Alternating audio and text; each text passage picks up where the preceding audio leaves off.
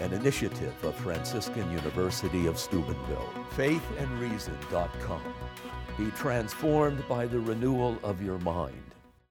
In an increasingly electronic age, it's good to not lose track of basic skills, because if those electronics break down, we're going to be pretty helpless if we don't have a sense of the basics.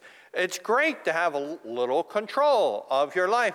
I mean, let's face it, we're here as students, and what are we doing? We are equipping ourselves with the basics in theology and philosophy and all the other disciplines, in order to learn how to not only think, but to be able to help others and serve them once we graduate.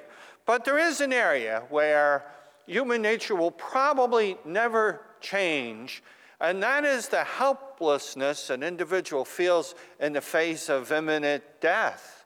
There is very little one can do.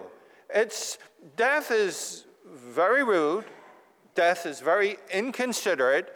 It never checks with your day planner as to when it might be convenient for you for someone to die. It just happens. And when it happens out of the normal chronological order, it is particularly cruel. And in this case today in Mark's gospel, here's a 12-year-old girl. It was exactly the age of 12 when Hebrew law said a girl becomes a woman. And here is the father. And he doubtless has tried everything, conventional medicine, unconventional medicine, herbal this, herbal that, everything on that to-do list, and he's out of options, and she's at the very point of death, and he realizes there is someone that I haven't tried.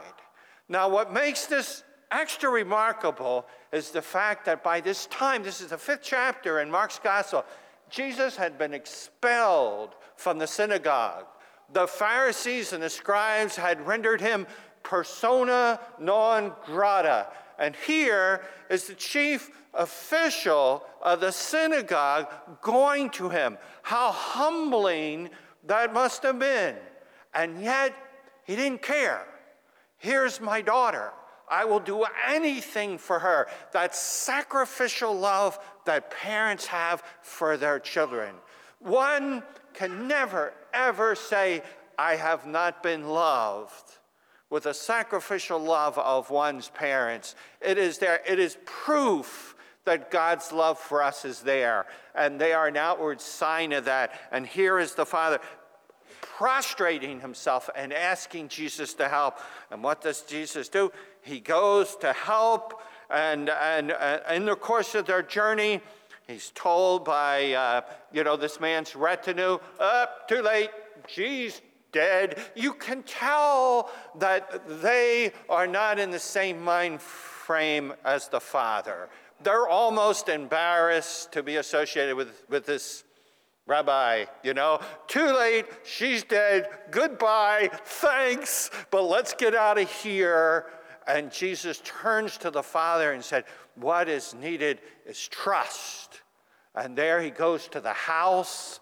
And, culture is what it is. It's a shared way of living, thinking, and acting.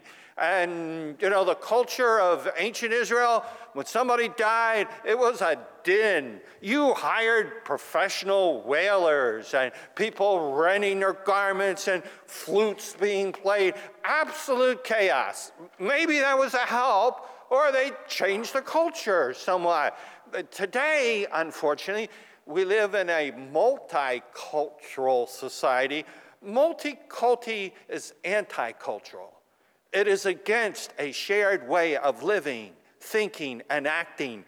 It is bad for any society, as opposed to the richness of many cultures adding to this shared way of living, thinking, and acting.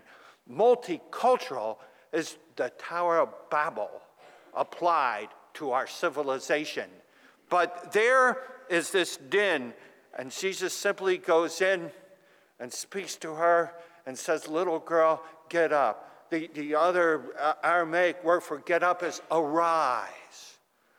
Here we celebrate the feast of St. Agatha, a virgin and martyr.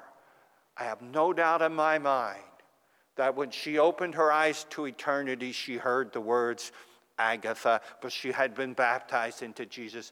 Agatha, arise. And those are the words that will await us if we are but faithful to him. You know, the Jairus risked being ostracized.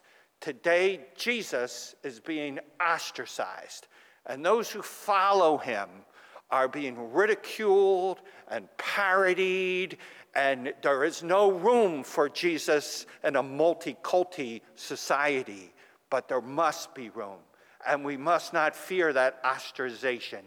Let us not go to him in desperation, but let us go to him every day of our lives. Amen. An initiative of Franciscan University of Steubenville. Faithandreason.com. Be transformed by the renewal of your mind.